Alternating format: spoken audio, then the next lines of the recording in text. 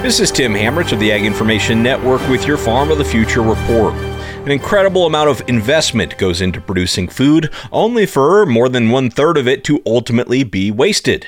California farmer Ben Moore witnessed this firsthand when he was dumping tons of edible but unmarketable fruit into landfills, knowing that nearby communities were food insecure. We just dumped out 6 truckloads of fruit ourselves. And, I thought, well, that's about 150 tons of fruit right there. Wouldn't it be nice if somebody could have that fruit, to eat that fruit, essentially? It's all edible fruit in some form or another. This really is kind of a sad thing, right? When we have an overabundance of a resource in our area and there's a shortage in another area, something should be figured out to get people fruit. This inspired him to start The Ugly Company, which takes cosmetically damaged fruit and repurposes it into dried fruit snacks.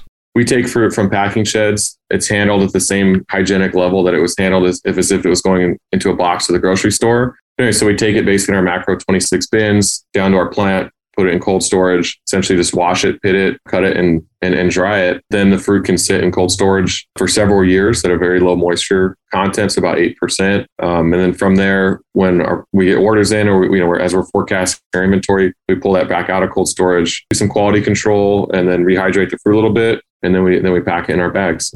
Learn more at theuglyco.com. This is Tim Hamrich of the Ag Information Network with your Farm of the Future report. An incredible amount of investment goes into producing food, only for more than 1/3 of it to ultimately be wasted.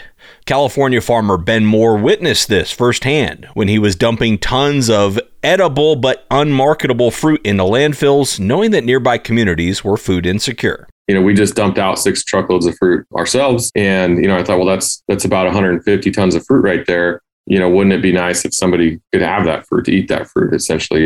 It's all edible fruit in some form or another. This really is kind of a sad thing, right? When we have an overabundance of a resource in our area and there's a shortage in another area, something should be figured out to get people fruit. This inspired him to start The Ugly Company, which takes cosmetically damaged fruit and repurposes it into dried fruit snacks.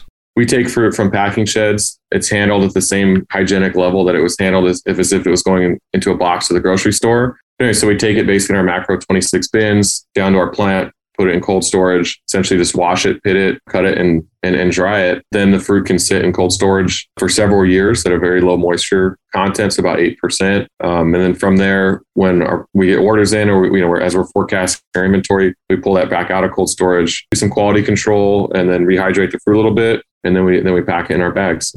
Learn more at theuglyco.com.